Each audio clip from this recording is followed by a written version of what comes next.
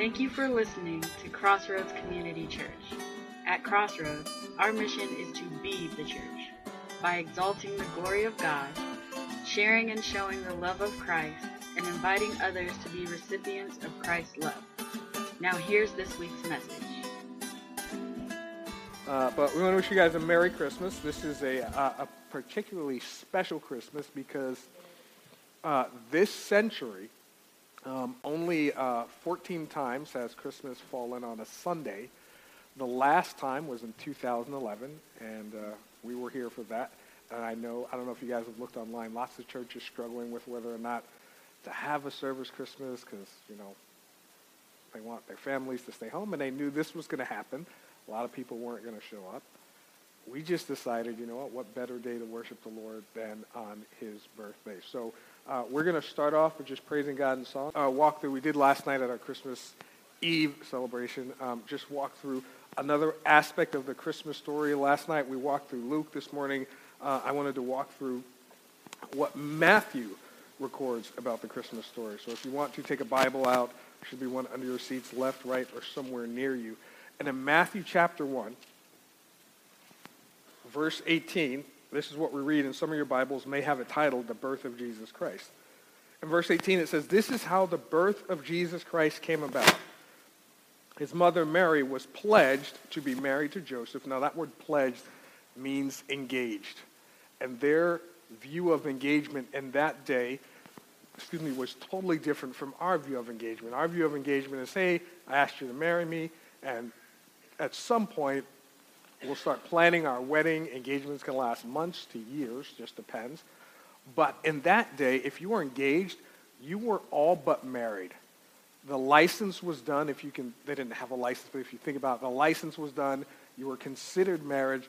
All that didn't happen was the ceremony. And so the husband and the wife would not come together until the ceremony. It wasn't like today where people lived together and hung out together and all kind of other things together. There they stayed separated.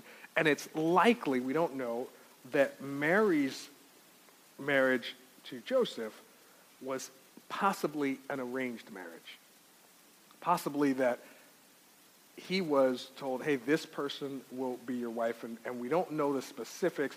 We just know that where it says he was pledged, that they were engaged, they were all but considered married. And then it says, but before they came together, she was found to be with child through the Holy Spirit. Now, she was found by him, and basically she told him, hey, I'm pregnant, and God did it. Because Joseph, her husband, was a righteous man and did not want to expose her to public disgrace, he had in mind to divorce her quietly. And the reason he had to divorce her was because in that culture, even though they didn't have the ceremony, they were considered pretty much married. I'm sorry about the microphone.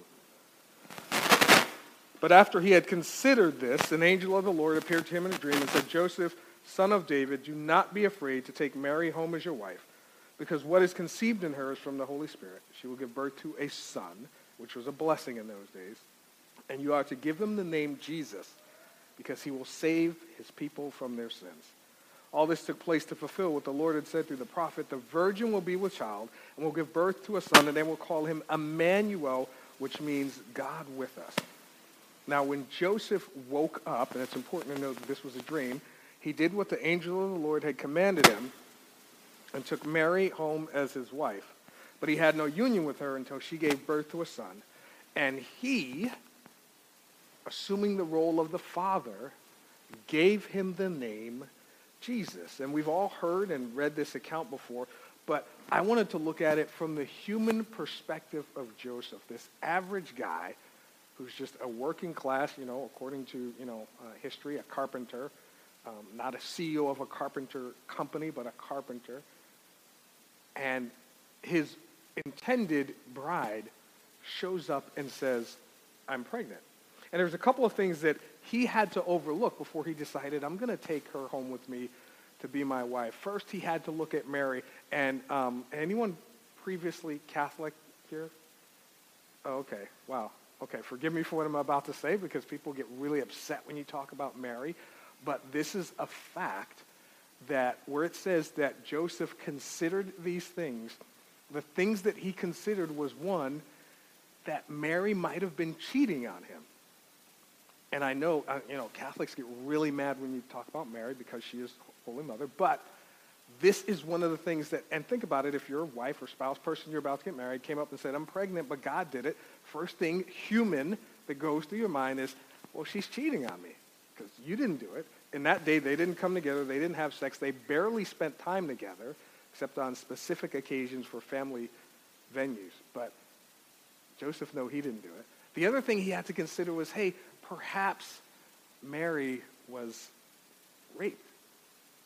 I mean, they lived in a very brutalistic culture in that day. They were occupied by a foreign government, and whenever foreign soldiers go in, there's that kind of thing that happens. And perhaps she said God did it because she was ashamed and humiliated that someone had violated her. And then the other thing that he had to consider, and again, not trying to be disrespectful, but other thing that he had to consider was because in that day they weren't rich people. 90% or more of the people were working class. The only people who were rich were usually doing it through illegal means. So he had to consider that maybe, and this is what a lot of women in that culture did in order to make ends meet, they went out and prostituted themselves. Because if you're in a family where, for whatever reason, mom can't work or doesn't work, dad is unable to work or can't work, if there is a dad, and you're old enough to bring in money, you went to work. But if you don't have a skill, and in a culture that repressed women, didn't allow them to work, that was one of the only things. All of these things are the things that were going through, most likely, Joseph's mind when it says he considered all these things. But then, after considering, what's going on with Mary, he also had to, let me go back, think about what the law said. Because the law said that if a woman committed adultery, which is what this would have been considered, she was supposed to be killed. Right? And as the verse that popped up was about to show, Leviticus chapter 20, said the man who commits adultery with another's wife, even his neighbor's wife, the adulterer and the adulteress shall surely be put to death. In Deuteronomy chapter 22, it says that if a man is found lying with another man's wife, they shall both die, the man who lay with the woman and the woman, so you shall purge the evil from Israel. From God's perspective, adultery, breaking the marriage covenant, was an evil thing. And actually, this was although they didn't quote it, the verse that they were trying to enforce when they brought the woman caught in adultery to Jesus and said, hey, she was literally caught in the act. She's supposed to be stoned. What do you say? They were using this verse because they both were supposed to die if a man is found lying with another man's wife. And the verse that we just went through a couple of weeks ago in Malachi literally says, Malachi chapter 2, verse 16, for the Lord, the God of Israel, says, I hate divorce, which is what this would have been, and marital separation, and him who covers his garment, his wife, with violence. Because God considers that breaking of the marriage covenant not only evil, but a violent act. Therefore, keep a watch upon your spirit, that it may be controlled by my spirit, that you deal not treacherously and faithlessly with your marriage mate. So from Joseph's perspective, he's looking and he's saying, well, Mary is pregnant. She's violated the law because somehow she got pregnant.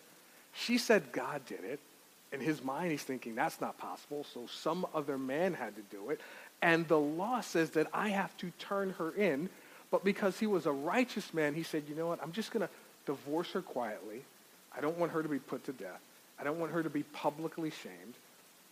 But I don't want to take on this responsibility that's not mine. And then he went home. He made up his mind. This is what I'm going to do. But then the angel showed up. And the angel said, hey, I know you've got all this going on in your mind, but Mary was right. God did do this.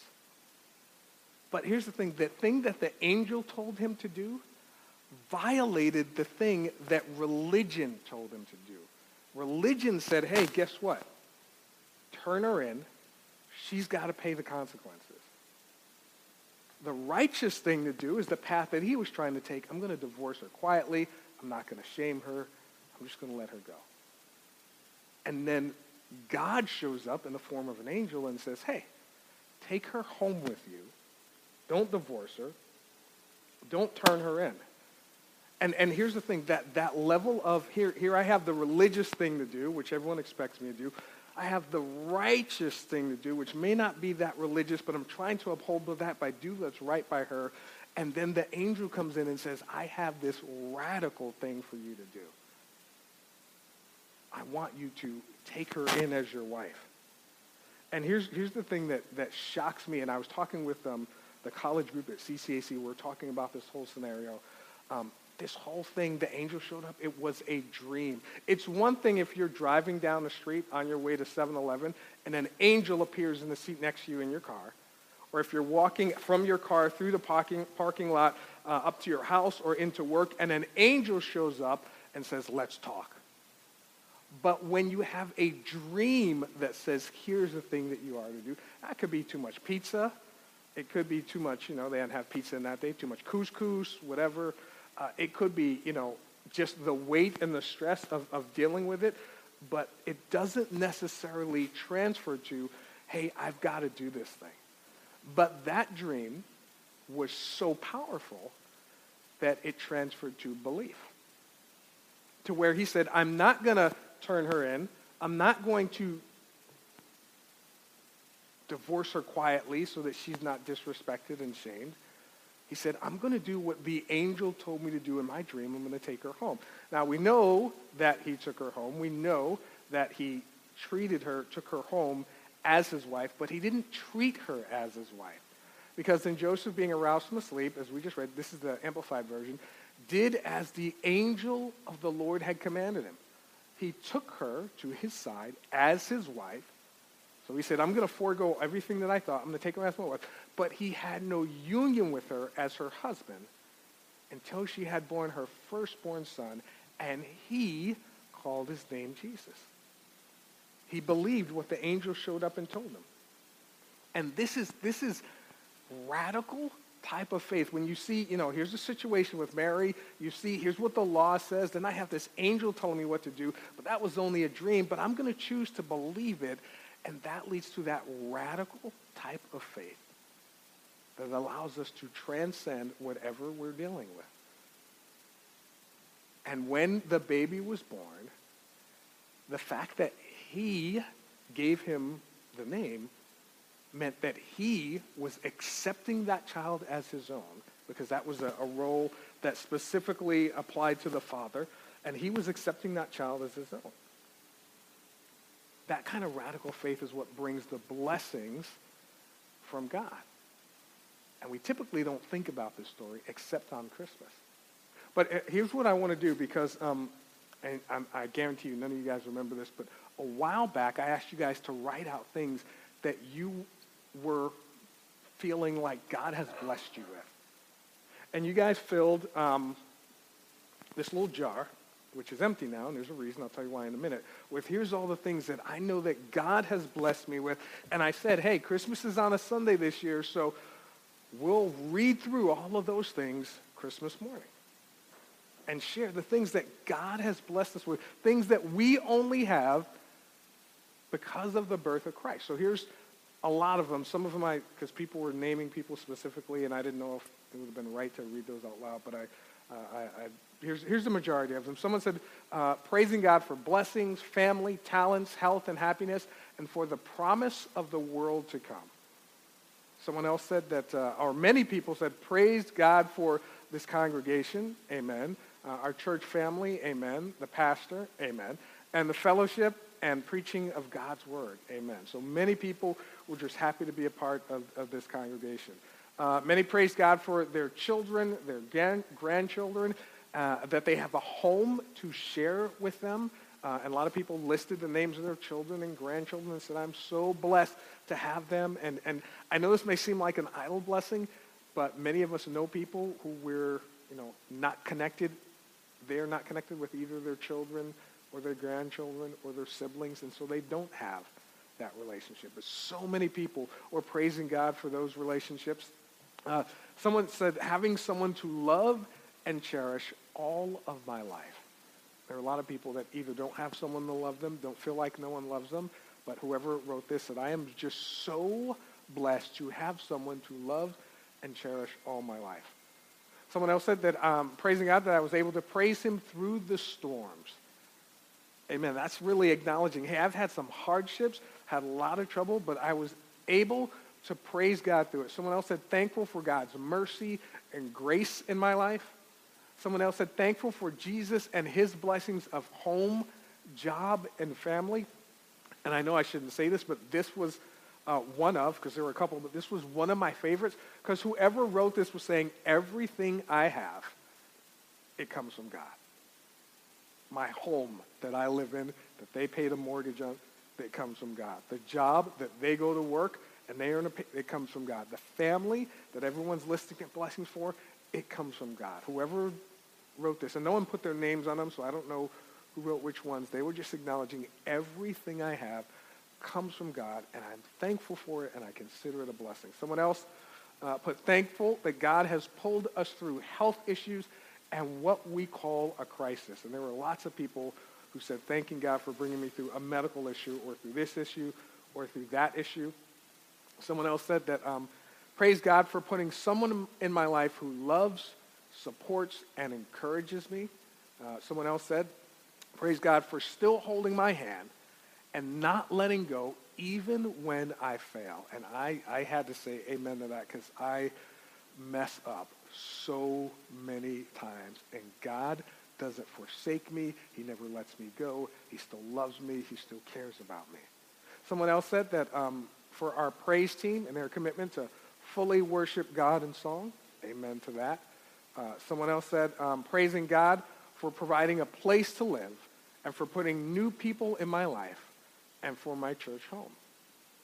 Someone else said, praise God that I'm finally in a place, and again, this was one of my favorites too, finally in a place financially to be more generous to those in need. Because I mess up a lot. So when I got out of the military and I was struggling financially, once God started, bringing me more money, my thing that I would have wrote at that time was praising God that I'm finally in a place financially to have more money, period. That would have been me. And to whoever this is, their thing is, God has blessed me so I can be a blessing to others. Praise God for that. Now, this is the last one. I think this next one is the last one, and this is the one I wrote. Praise God for allowing us to be a congregation where the word is preached, the gospel is shared, Jesus is exalted, and people are shown the love of Christ and invited to be recipients of his love. Praise God for that. So I'm going to cut this short because it is Christmas morning, and I want everyone to be able to go back and spend some time with their families. I'm going to ask the band to come up. We're going to close out with one more song, but as they come up, let me just share this prayer quickly. God, we thank you so much for everything that you have blessed us with. Everything that we just read, the ones that were not read, the ones that were not written. We thank you for just the relationships that you give us, the people that we're able to acknowledge as a part of our life, the circles of influence you allow us to be a part of. We thank you for every single thing that we have, our home, our job, the clothes on our back. We acknowledge it all comes from you. And we acknowledge that it's all made possible by the birth of your son, Jesus Christ, whose birthday we celebrate today. God, we thank you that we have that level of faith that allowed us to enter into a relationship with you. But we pray that you would give us that radical faith that allows us to endure no matter what we are going through. We pray this in Jesus' name. Amen.